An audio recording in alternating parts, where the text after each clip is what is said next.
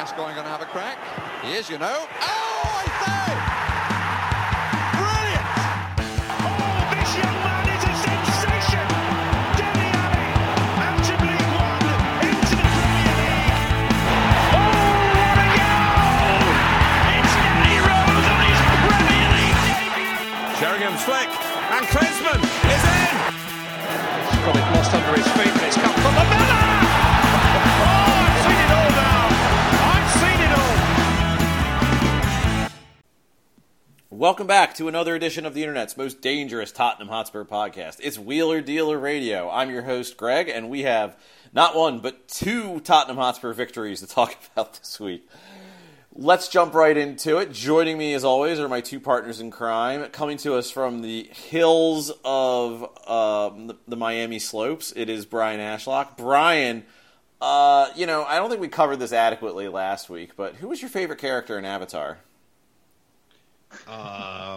Sam Rockwell. Sam Rockwell. What was his name? I don't know. He was the one with the thing that went to the place, and then they said he had to go. So anyway, Unobtainium Jones. Yep, that seems like it could be a name for a person. Yeah, I was really interested on where you were going with the hills at the start of. I was just stalling. Introduction. There's no hills in Florida. Don't believe anyone says otherwise. Not after you're done with them. That's true. That's true. And coming to us from Pandora, it is our foremost Avatar expert, Ben Daniels. Ben, if you had to pick between Aang and Sam Worthington, who would you choose? Who's my favorite Avatar? Exactly, yes. It's like choosing between my two children. Well, no, if we're going to go that way, you could pick Korra or Roku or the other... M. Night Shyamalan. Yeah, there's... My Avatar. A fitting choice for a Spurs fan. Well, as I'm sure we'll get back to Unobtainium later in this podcast, but we really need to get into our two victories. On Sunday, was it Sunday? No, it was Saturday. Tottenham came out victorious at the Amex Stadium 1-0 against Brighton, and today, as we are recording this, Tottenham were 3-2 winners against Frankfurt, which I think flatters Frankfurt, if I'm being entirely honest. Let's start this conversation in the laziest way possible. Brian, have Tottenham Hotspur turned a corner? Nah. We're still the same. I mean, so look, I think this is like the better version of where we were in the past few weeks, but there hasn't been enough change. I think the Brighton match is somewhat different in that we did. And I'm sure we'll come on to this. We did roll out the different formation. We played the 3-5-2 that we've all been saying, hey, let's try this. It seemed to work well. Bissouma, I still have questions about whether he's ready yet. But, yeah, I don't know. I mean, this is just kind of more of the same from throughout the season. Like, we're not playing particularly great. I guess the match today, I think we played a lot better. We created a lot more dangerous chances, and then just didn't really wind up getting goals from them. But I don't know. I think this is all kind of a piece with what we've been seeing all year. Ben, where are you on Spurs right now? I'm going to disagree completely. So I don't think Spurs have necessarily turned a corner, but I think Conte seems to have turned a little bit of a corner in terms of doing the things that we here at Wheeler Dealer Radio have asked him to do. And that, to me, is a very big step in his development. I think seeing Sessegnon come in for Perisic, seeing the 3-5-2 today, we saw Kane play as more of a facilitator for Son, like we were asking for. Seeing Matt Doherty come into the team, like we've seen him do a bunch of things in a very short, 2-game span that like we hadn't been seeing coming into it. And so the outcome of that hasn't been like, the immediate fix and like made us amazing. But I'm really pleased to see Conte recognizing that it hasn't all been working great and he should try some different stuff. And I'm pleased with how the different stuff mostly has gone. Well, I think it's really interesting if you look back to the previous Frankfurt game, which, I mean, admittedly isn't too far back in the distant past, but I think starting in that game after, again, I think the red card kind of distorts the Arsenal game a little bit, but I think starting with that Frankfurt game, I mean, you're seeing a Spurs team that, while not up to the levels we might like to see, they're creating chances, they're creating dangerous moves. It's getting back to at least a little bit what you want to see. And while I think you're right, Ben, like, we're seeing him try new stuff. Now, some of that, I think, like, say, Doherty is a product of necessity, maybe more than invention. But on top of that, I think you're just seeing... What is that expression, Greg? Yeah, innovation.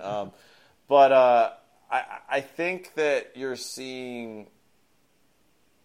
Like, on some level, I think some of our players have just picked up their game a little bit. Now, some of it's how they're being used. Kane's dropping deeper. I think in the last 2 or 3 matches, he's been pinging balls from a deeper position, and I think it's really helped. But I think today, if we're talking about today's Frankfurt game, this is the kind of game we've been missing out of Son. And I'm not just saying that because he scored 2 goals. I mean, that's great. But, even early in the game, he was kind of getting the ball stuck under his feet like he usually did. He had that sort of ridiculous move in the box where he should have shot, like, twice before... Like, honestly, he probably just drew a penalty because that guy kind of tackled him, and I don't know why he didn't draw one. But, like, this is the kind of game we've been wanting out of Son. Like, he's getting on the end of balls. He's getting in dangerous positions. He's creating dangerous shots.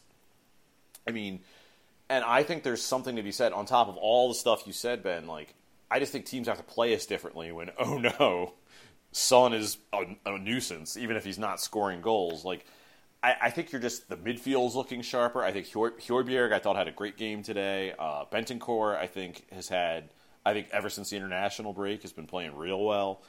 I do think you're seeing, and again, it's not entirely clicking. There's issues in the team beyond, say, Emerson Royale. But I do think you're starting to see a sharpness in this team that was missing early in the year. Or it's getting to the point that you'd like to see it, even if we're not quite there yet.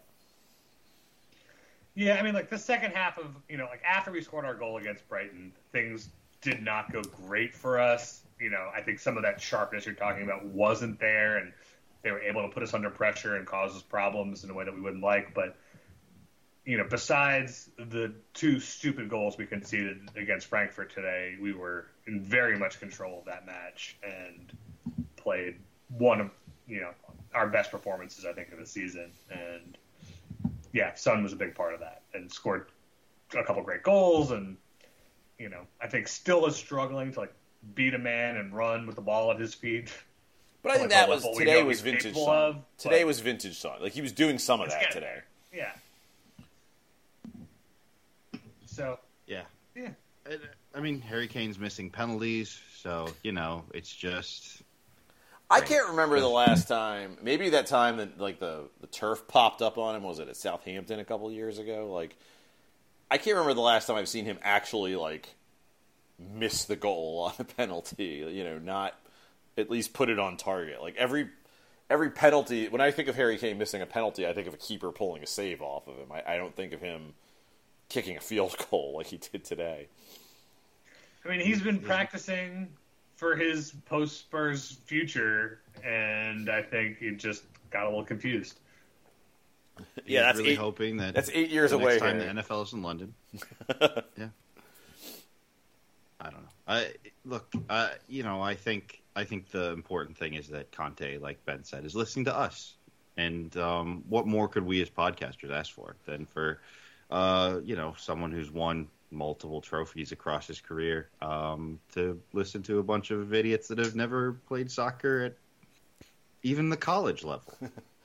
Well, I thought one thing that was really interesting, staying on the Brighton game, is there was an interview with the coach of, I can't remember the guy's name, the new coach of Brighton, and he was talking about how, yes, he was set up for our normal 3-4-3, and only when the lineups came out was he like, oh no, they're not playing a 3-4-3, and it really worked. And I mean, you kind of wonder why. I mean, on some level, we've talked about it on this podcast, part of what Conte does is, I am drilling this team, you're going to do this till you get it right, this is the way we play.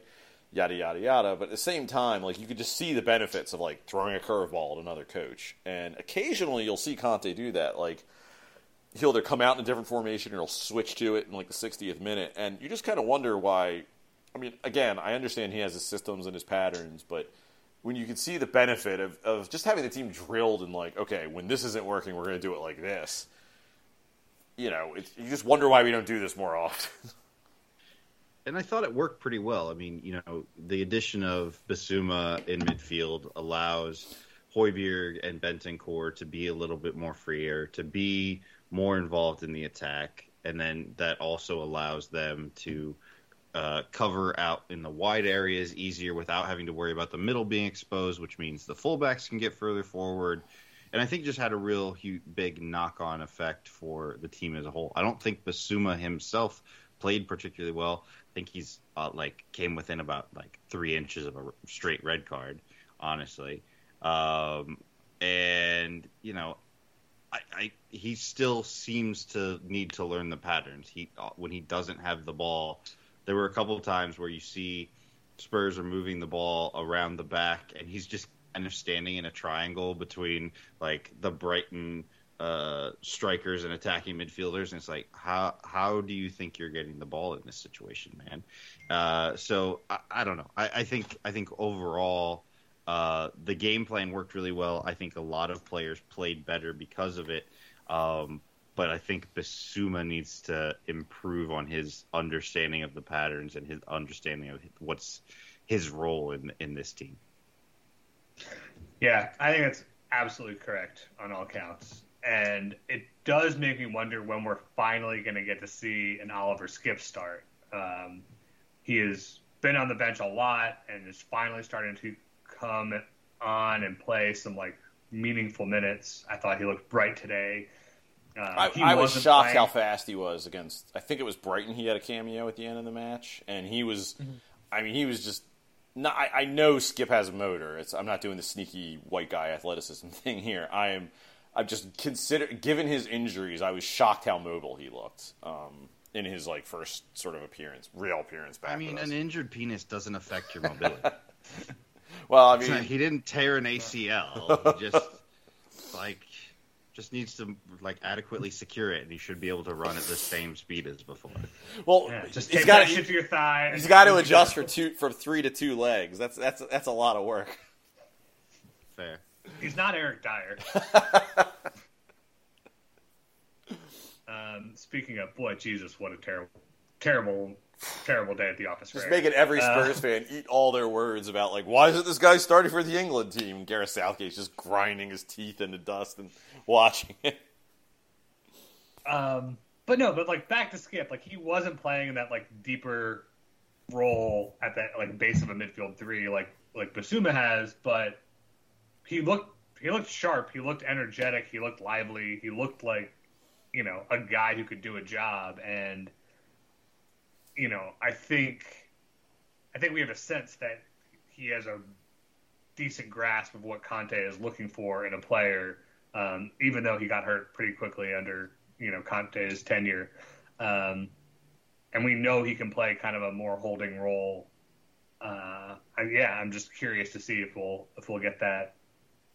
Yeah, I think Skipp is kind of what I want Sarr to be. Skipp has, whether he was injured or not, he has basically a year working under Conte. I mean, he didn't just stop being around the team and didn't stop sitting in meetings and that sort of stuff. So he should have a good grasp on the patterns. He played pretty well in the 6 or 8 weeks that he was healthy when Conte first started. Conte loved him. I mean, yeah, this isn't like Brian Heel or something. I mean, this is a guy that, I guess we'll get to him in a little bit. Legend. I mean, the amazing Brian Heel. Conte loves Skipp, and was very angry at our medical staff. I don't know if it's specifically because Skipp was out, but he was very angry at our medical staff when Skipp kept missing games. So, I don't think this is I don't think Skipp is any sort of a charity case from our academy. I think Conte wants to use him. It's just a matter of fitness. And, I don't know if Conte doesn't trust it or he hasn't been ready until fairly recently. I thought it was promising today. He played I think he came on with. I mean, he played like 20-some minutes, if I'm not mistaken. So it felt like a meaningful cameo. Yeah. Like I felt like we got Yeah. to see him do stuff, and that's nice. Yeah. Do you want to talk about the man, the myth, the legend? let's Brian talk Hill? about Brian Heel. Just Tottenham Hotspur's very own spark plug. I think I'd be remiss if I didn't let other Brian. What do you think about your kinsman, Brian? And you're muted. Oh, perfect, yes. perfect timing. Perfect, totally Brian. I think what I just said is all I really have to say on that. No. Look, he tries real, real hard, and that endears him to some people.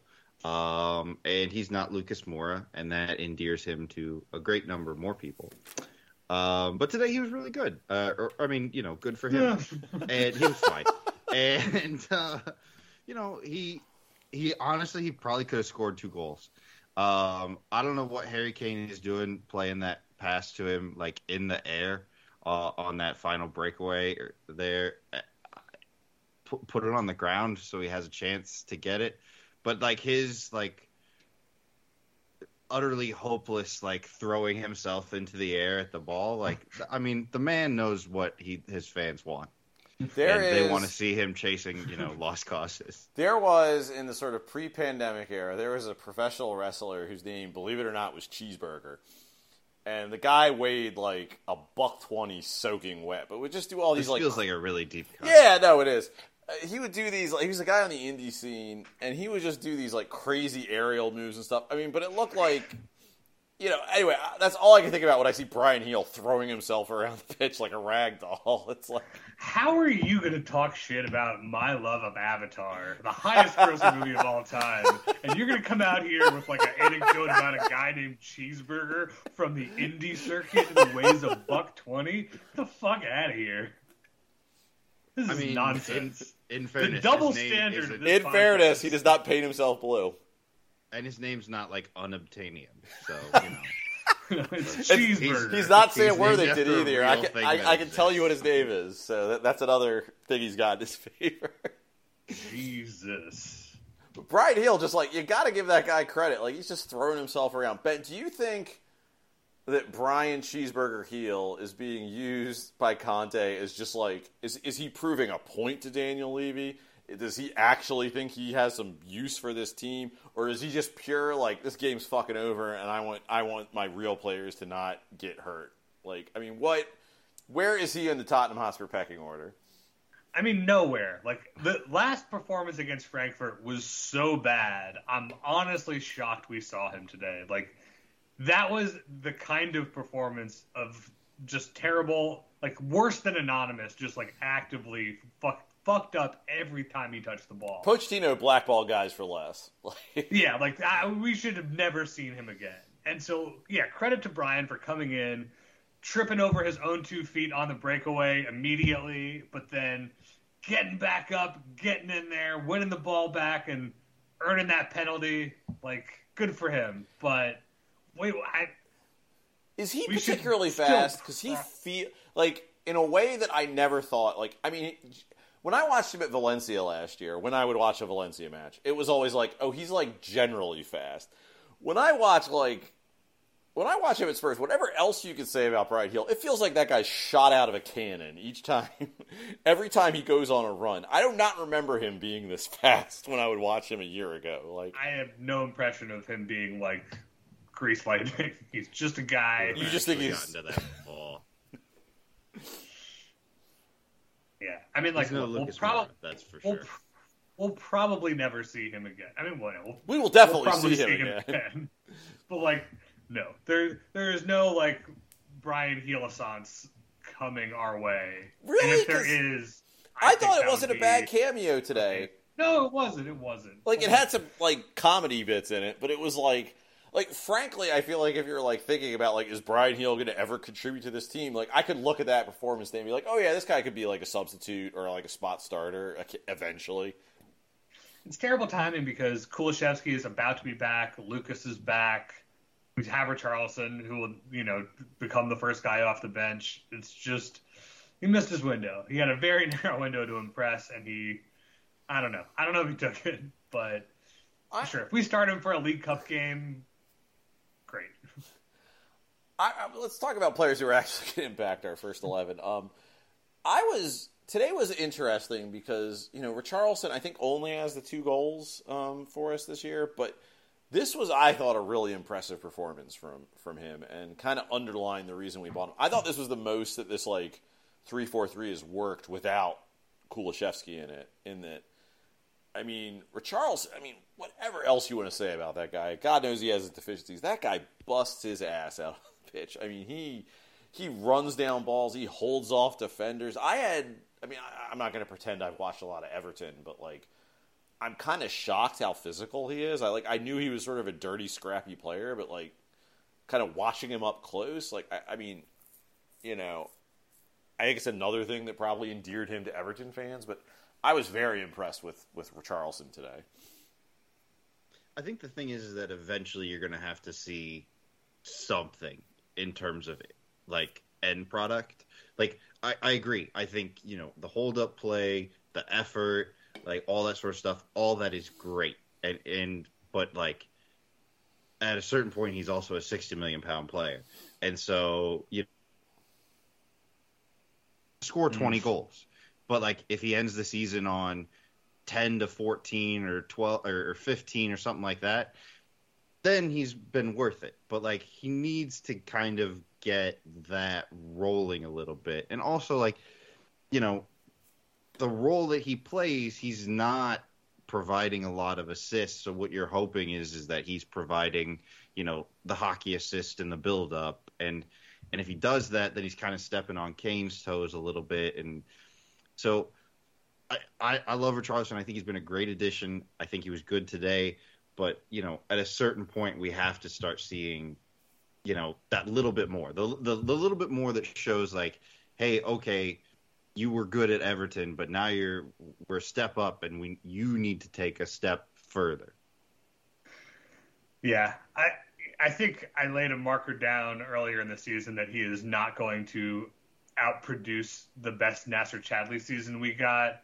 And while my overall feelings for Richarlison have evolved past Nacer Chadli, I still think that's that's going to be an interesting conversation because I think Richarlison, to be worth his transfer fee, does not necessarily have to score as many goals as Chadli did. It's 10 goals. I mean, come on. Oh, God. Honestly, I would have thought Chadli scored more than that in a season. 12 goals. It's not a ton. I think he might. What I really want to see out of Richarlison, and obviously we can't see this now, is I want to see him play a few games with Kane and Kulusevski in the front line, because I think the left is his natural position. I think him playing with guys who could sort of feed him a little bit is going to really help him. Obviously, I think Son is definitely the better player, but if we want to see what he can do, I think that's the lineup that we're really going to see what he can do out of. For the record, Chadley's best season with Spurs: 11 Premier League goals, 13 in all competitions. Wow, I thought it was higher than that. I hate Nacer Chadli, so.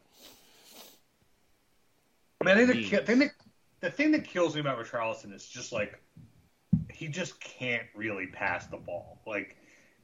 He'll see it and overhit a through ball really badly, and it's just he hit a really good. Who was it to today? Was it to Kane? He hit an amazing through ball today that someone hit straight at the keeper.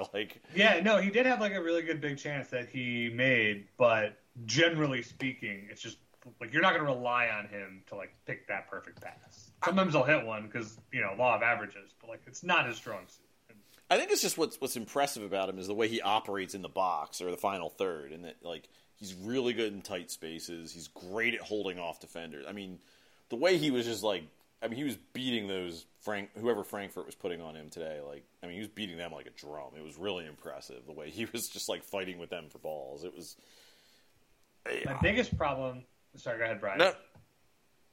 I was just going to say that the thing with Richarlison, to me, that I'm noticing is he's not really going to create his shot in the same way that Sonny and Kulusevski sort of do. He's not getting the ball out wide and then beating a man and then taking a crack from 20 yards or driving forward into the penalty box or something. I think when Richarlison is at his best is when he's receiving the ball in the penalty box. And unfortunately, the way this 3-4-3 is set up, there's nobody to do that. Unless, like Ben said, or maybe it was Greg, I don't remember, I don't listen to you guys. One of you said, play him with Kulusevski. Like, I think that's the way that you're going to get the best out of him is when you have somebody who is going to thread those passes through.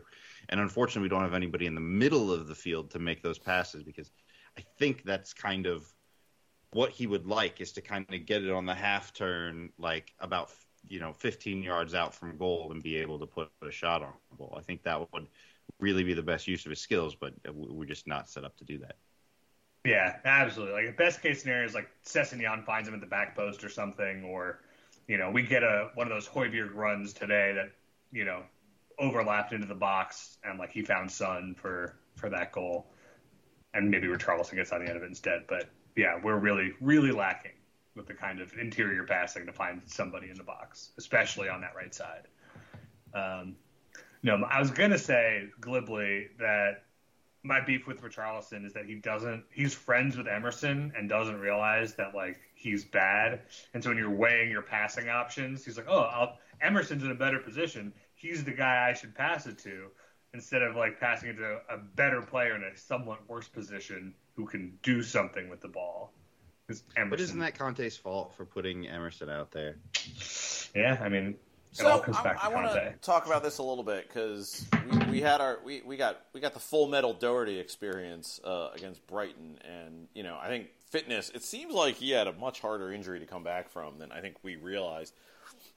I thought Doherty was a real revelations. Might put maybe a bit too strong, but I thought Doherty really offered a lot. I mean, Doherty's not the best at getting the ball forward, but he really does cause chaos sort of up the pitch, and I was really happy with, at least early on in the match, how Doherty was performing. And, I know part of that is we're probably going to see Emerson in Europe for the foreseeable future, because he's still serving out his ban in the league. But I was really happy with Doherty. And, I think it's easy to forget that Doherty is really kind of figuring it out under Conte when he got hurt. Now, it was like a month and a half, I think.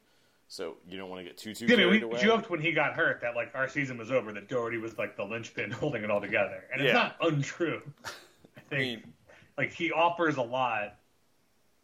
You're right. He's not like going to progress the ball up the pitch. He's not going to carry the ball and go on a big run. But like neither is Emerson.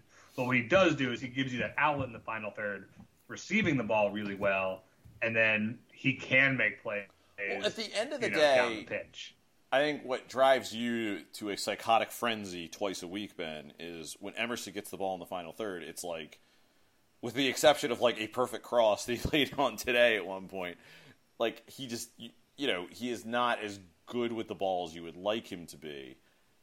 And, honestly, Doherty's sort of like the opposite of that, because he's not as good defensively as Emerson can be obviously when he has a problem it gets magnified, but he's not as good defensively as Real, but he does know what to do when he gets in the final third. Like, he understands, like, there feels like an understanding of, like, this is when I cross it, this is when I dribble it into the box, this is, like, he knows how to interplay with the offense in a way that... This is when I pass to Kulusevski and make an interior run to become the outlet for the cross. And, they had a really good relationship, and it'll be exciting if they can both get on the pitch together soon, because that was a really good right flank that has just been missing, I think, most of this season.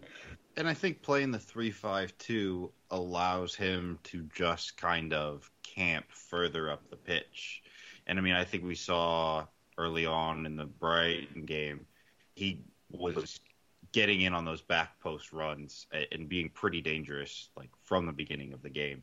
And he really wasn't, getting hung out to dry defensively because we had the additional help in midfield. We saw him do it in a 3-4-3 last season. I think that's probably not the best way to use him, but he's basically our main competent right back at this point.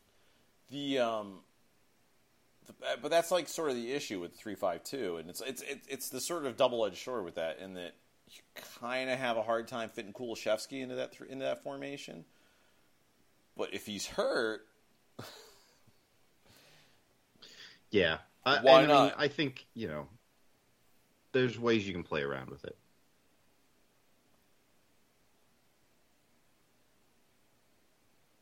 Yeah. Do you have a thought, or are you disagreeing? I said my thoughts. I said so many great thoughts. And all you're doing is just saying, yeah, those are really great thoughts. And then you're coming back to me like I'm supposed to put a bow on this whole fucking thing. Yeah, Ben. Give me a break. That's how this works. Somebody else can do some heavy lifting. Let's flip to the other side of the pitch, because I think podcasting with two Emerson Royales over here. Yeah. Thanks, Ben. That's great. I'll take it. He seems like a really nice guy. He does. You know what? We should give him credit. We, as the internet's most communist Tottenham Hotspur podcast, as Ben has gotten us labeled, like, we should take some joy in that we have maybe the only 2 Brazilian national team players who aren't a problem on our team. Like, I mean, I think we Richarlison also have. Yeah, no, I mean, we have the one who's the biggest problem. I mean, to be fair, you got to sort of weigh it up. Like, Lucas might be a fascist, but I don't think he fucks any members of his family. So, who's worse, him or Neymar? I don't know. But, yeah, it's, I don't know. I mean, if I were Richarlison, I'd hate Bolsonaro, too, if they're trying to take my cool island with a waterfall. Like, fuck those guys. So, yeah. Do we know that Emerson's pro or anti one way or the other? He keeps his mouth shut, and that's great. Honestly, that's important. Like, if you're not going to be one of the good guys, at least shut the hell up. He said enough other good guy stuff that I think we could make suppositions, but considering that, like, what other members of the Brazilian national team do, like, he seems like a pretty good guy. Yeah, the bad ones are so vocal that not being vocal, I think, is telling in its own way. Yeah, like, Emerson's, like, so high up on the, like, good guy Brazilian rankings by just seeming like, what does he do in his spare time? He, like, posts comps, like, plays drums with Lucas and, like, Richarlison, and I guess he also gets shot at, but that doesn't seem to have to, that's the reflection on his character. Doesn't seem like that was his fault. No, that doesn't seem like it's his fault. Yeah, no. So, I mean, we should probably give Richarlison or Emerson a little more credit for that, but I want to switch to the other side of the pitch, who is much less problematic in a whole variety of ways. Let's talk about Sessegnon, who I thought had a very good game today, and as I was watching it, I was struck by, like how is this guy not in our team sooner? I mean, I understand that he had his problems, but like it's not like I don't know, like it's not like he's like Danny Rose and it was just a fast guy who didn't know how to play fullback and they had to sort of figure that out. It was just, I feel like he's always been this guy to a certain extent. Maybe needed seasoning. Maybe it's just he came into the team at the absolute wrong time, but I thought he had a great game today. I mean, him putting on that muscle, I think, has really helped his game. Not enough to change it from what I was talking about, but I think it's really helped his game. I thought, frankly, he was incredibly unlucky not to have one, if not two, pretty amazing goals today. Just really a menace. Very good, very defensively solid. I mean, I don't want to get too carried away. It's Frankfurt, but you got to be happy with what you're seeing out of Sessegnon on the left. Yeah, I mean, I think the thing is like he's still just 22 years old, and he's been with us this is like his third season. So I'm not super mad that we haven't seen more of him sooner, but seeing him develop the way he has at 22, it's like, oh, cool, we could have like this guy for a decade, and that's pretty nice. It's nice to have like a potential. We don't have a super young team right now, and so like finding a guy at that age, like him and Kulusevski, you're like, oh, these guys can be like key pieces of like the next great Tottenham Hotspur team. And I think Sessegnon is obviously not in Kulusevski's territory right now, but he looks like he's getting there. Like he looks like inches away from being like very, very good. And until then, he's just been just really good.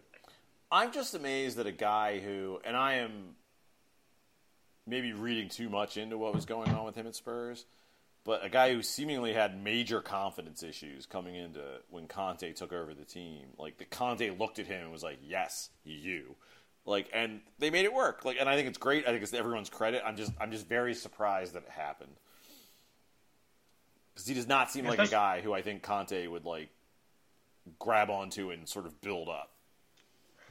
Yeah, I mean, especially with Reguilon on the books, obviously that went sideways, but like he was the clear guy ahead of him in the pecking order, and Conte chose to do the opposite. And yeah, I think Conte hasn't made a lot of like interesting hard choices like that, I think, in his time at Spurs, but that's definitely one of them and is very much to his credit. Yeah, and I think the signing of Perisic this year could have kind of worked in a couple of different ways for Sessegnon. It could have worked in the way that like he got relegated to the bench and we didn't see him much again, and he took that personally or whatever. But it seems like he's taken it as an opportunity to really continue his progression. And, starting from when he destroyed Kyle Walker-Peters based on Perisic's advice to just, like, body him. He's tiny. Go knock him over. Yeah, I don't know to what extent Perisic has any involvement in his improvement or his development. Maybe none whatsoever. But the point of the matter is we've got a player who is, generally speaking, a world-class wingback. And Sessegnon is holding his own with him, and in all honesty, probably playing better than him so far. So I think, that's a great problem to have. Yeah, for sure. And Conte made a comment this week about, having not seen the best of Perisic yet. And, he hasn't looked great, especially lately. Who knows? He may take a spot back, but like you said, good problem to have. And while he's been relegated to the bench, Sessegnon has been fully deserving of that spot. Well, I thought one thing that stuck out to me today about Sessegnon's performance, which was, I think it's like it's he's getting in good positions. He's always sort of tight defensively in a way that I think is very impressive. But he pulled out like a cross on the goal line that I think Richarlison was a little unlucky not to put. I mean, it would have been called off for a foul, but like that Richarlison didn't put in the net. And that very much struck me as that kind of like Perisic like digs a cross out of nowhere kind of move that, I'm not saying that like Perisic is, like teaching him like Yoda or something, but it was something that I don't think of Sessegnon doing. And I was just sort of struck by it because it felt like, I think if Perisic had done that, none of us would have been terribly surprised. Yeah. I mean, the one thing Perisic has been good at, and we've talked about before, is his delivery. I mean, his set-piece delivery especially, but he manages to dig across out of nowhere. And that felt very Perisic-y of him today to, like, manage that cross from a tough position to find Richarlison pretty cleanly at the back post. Yeah, I'm excited. I'm excited for Sessegnon. I was a big Sessegnon skeptic when we signed him, and I will be happy to eat my words with that kid. Well, it's, again, I keep coming back to it, but for a guy who, at least to an outside observer, who probably reads too much about the team, but, obviously I'm not in the locker room, this is a guy who's had major confidence issues at Spurs, didn't start for, what was it, 2 years? Got loaned out to, what was it? What was the German team? Was it Hoffenheim? Got loaned out to the Bundesliga. Mourinho clearly didn't want him around the team. I mean, this is a guy who, I would not have been surprised if just crumbled under that sort of pressure and rejection. But he's really, displayed, I think, a real strength of character, and that he is kind of, again, I think of what Brian said. I think that him and Perisic have developed a real partnership as opposed to him getting sort of bumped down the pecking order. And I think that's a real credit to a guy who, had some real problems betting in at Tottenham. And I think it's a real credit because I don't think anyone would have blamed him if he was look at how much slack we give, Ndombele and to a lesser extent Lo Celso. You give, but look how many Spurs fans, they give these guys tons of slack because they walked into it. Even I will admit, a disaster of a team that was didn't get stabilized till Conte was here. I mean, those guys get a ton of slack. I think Sessegnon would have gotten some slack. He's like, yeah, you know what, fucking sell me to Southampton or whatever, and I'll go play well somewhere else that isn't a total mess. No, he stuck it out, and really found his feet under one of the most demanding managers and psychotic managers in the world, and I think it is enormously to his credit. Yeah, he did a good job. It's development right there. Coaching, mentorship, the good stuff. Who knew? Who knew? That's all we needed. Coaches are important. Write that down, guys.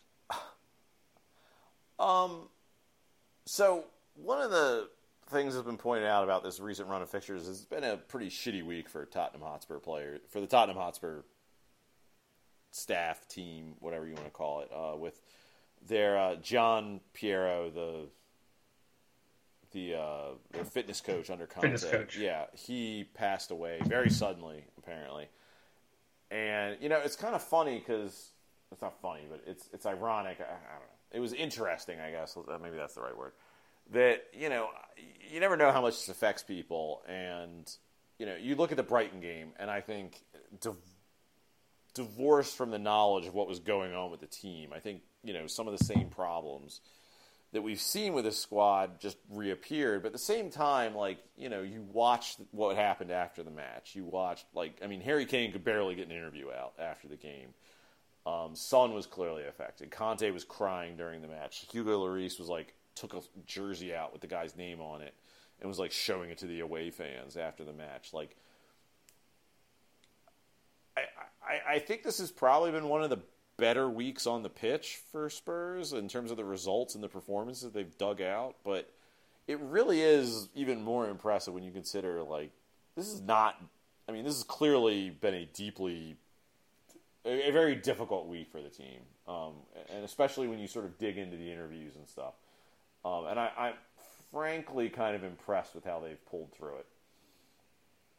Yeah, and from an outsider's perspective, you wouldn't have maybe expected for them to that coach to have made that much of an impact, or to have touched those players in quite the same way over the course of 10 months. But I think it really kind of speaks to what the new staff under Conte has been able to accomplish. And we've been pretty blessed in terms of as Spurs fans, in terms of the coaching staffs and the familial atmosphere that the club has fostered over the years. You're talking about Pochettino and his staff and how, they always felt familial with the players. It always seemed that there was a lot of love and appreciation. And then we had the Mourinho and Nuno eras where that kind of died and went away. And it seemed to be just mutual dislike, or in Nuno's case, just general distance from the players.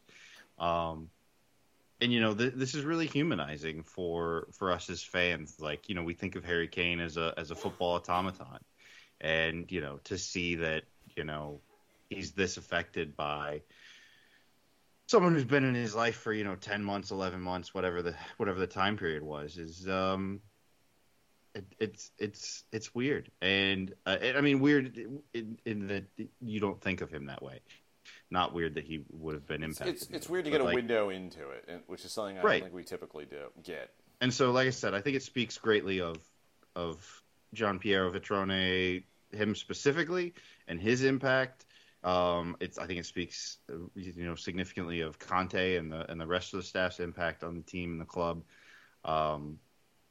Obviously it's a very sad situation, but I think you're right. I think that the team really came together and put together some pretty decent performances. Yeah, I think you're right, Brian. And I know for me as a fan, the Pochettino era of that warmth around the ground and within the squad and with the coaches and everything was a very big part of why that was such a beloved era of the team. Yes, we were very good on the pitch, but there's just such a spirit of camaraderie and good feeling, top to bottom, that I think, for me at least, I kind of missed that it was happening under Conte. Like, I'll be honest, I don't think I knew, John Piero, the Marine, by name, certainly not by a nickname, when he passed. And I feel like, I personally overlooked that this kind of sentiment was building within the squad.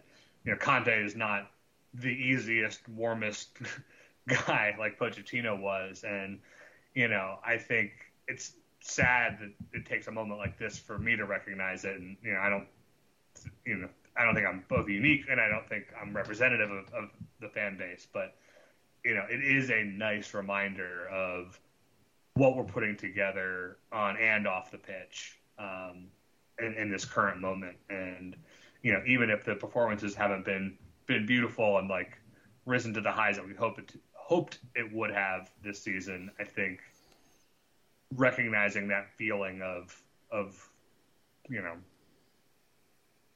goodwill and solidarity within the squad and within the coaches is just a nice reminder, and kind of makes everything feel like we're pulling in the same direction in a way that I had certainly overlooked.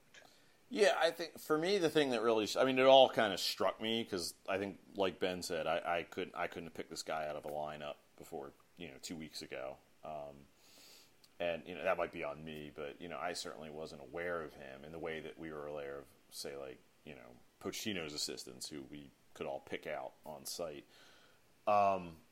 like Jesus Perez, but like what really struck me was when, like, at full time of the Brighton match, and Hugo Lloris like got the jersey with the guy's name on it and like walked over to the away section. I don't know why that struck me. Obviously seeing Kane like barely able to get a word out was affecting, but like just seeing that, we've seen a lot of reports about how sort of happy Conte is at Spurs, and I think what Ben said is right. I think there is maybe more of a camaraderie and a familial atmosphere. We certainly knew the players liked Conte, but like, I think we'd kind of maybe forgotten what it was like because the Mourinho era was so ugly and the Nuno era was somehow even uglier. And, and I think, Conte's got a reputation as a mercenary, one that is like richly deserved in a lot of ways, but you can really see, I think, this team is a very tight unit, and it's just been, I wish we didn't have to see it like this, but it's been interesting to see it on display this week. And if there's any sort of upside to a guy passing away very suddenly, which is obviously a tragedy, and you don't wish on anyone or anyone's family or friends, but if there's any upside to any of this, it's sort of seeing this play out, where you can just see how close the team is, and so that's been the positive, if there is one, of this. And I don't mean to make light of the man's death or anything, but yeah, no, sure. I don't think anyone thinks you're making light of a tragedy. Yeah. But yeah, I think it's also just like a reminder of, the interiority and humanity of these people that we just expect to go do things on a football pitch, and sometimes, you forget that. But I think that's there's a lot going on. And I think it's something that's good to be reminded of, that exists, or at least exists within the players that we follow, because I think there is I think it's easy to default to think these guys are like all like Ronaldo, who are like robots who don't have normal human emotions and don't relate to people, which is probably being, fuck it, I don't care if I'm being unfair to Ronaldo, but like, it's nice to see these people as humans, even if the situation is not lending itself to that. Because I think too often we sort of, a lot of times these guys become vessels for our own interpretations or emotions, and it's just, it is good, like you said, to remember to see these people as opposed to just players or robots. Yeah.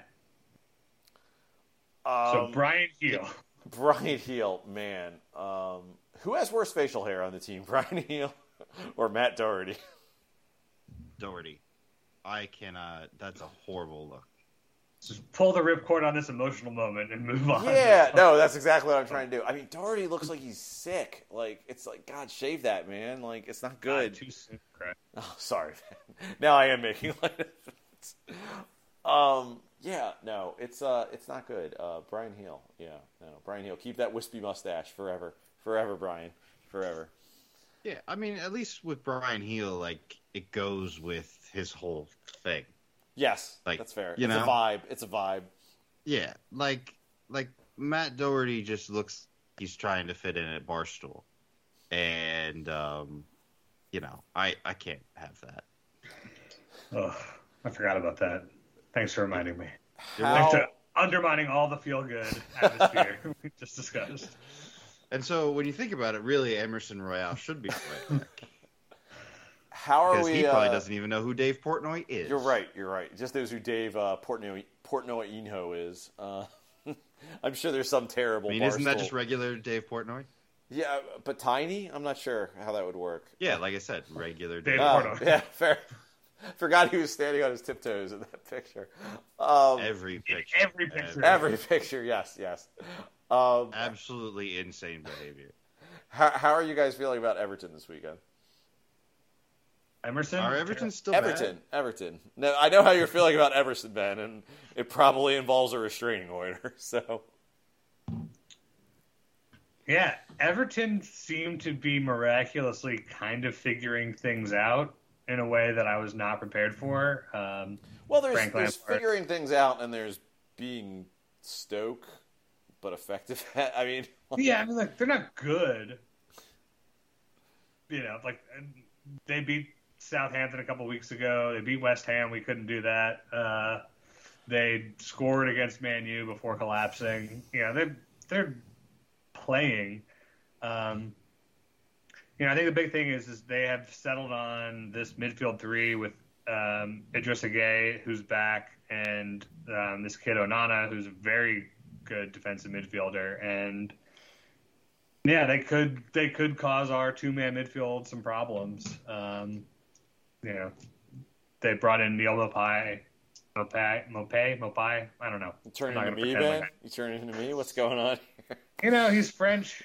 I don't know how people say things in France. So they have a pseudo striker. He's not great, but he's there. I think it causes some problems. We should beat Everton. It's fucking Everton, but they're not the pushovers that I think we all expected out of them this season. How is it that every other club in the Premier League can sign these midfielders from France and other No. countries, Hold on. and they just come in? Signing defensive midfielders is not Tottenham Hotspur's problem. No, but I'm just saying, how come we could sign Everton can sign this Onana kid and he comes in and he's amazing, or not amazing, but he's functional as a Premier League player right away. And meanwhile, we've signed both Ndombele and Giovanni Lo Celso, who somehow miraculously forgot how to football. Why is everybody else so much better at that than us? Daniel Levy. Analytics. There's probably an analytics. All I know answer is we somewhere. signed all these great midfielders under Daniel Levy when he was running his own transfer shop. So, It's true. and in Ndombele, but Yeah. And we developed Harry Winks, so and Tom Carroll. So I think the most annoying thing for me is seeing Alex Iwobi go from mediocre winger to Moussa Dembele in midfield this season. were we linked with him? That's what I want someone to do, is to take some fucking shitty dribbly guy and make him a midfielder and make my dreams come true. And we keep not doing it.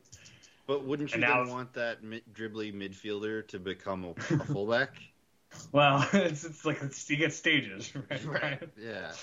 So at some point, Alex Iwobi needs to start playing more left back, is what I'm hearing. Yeah.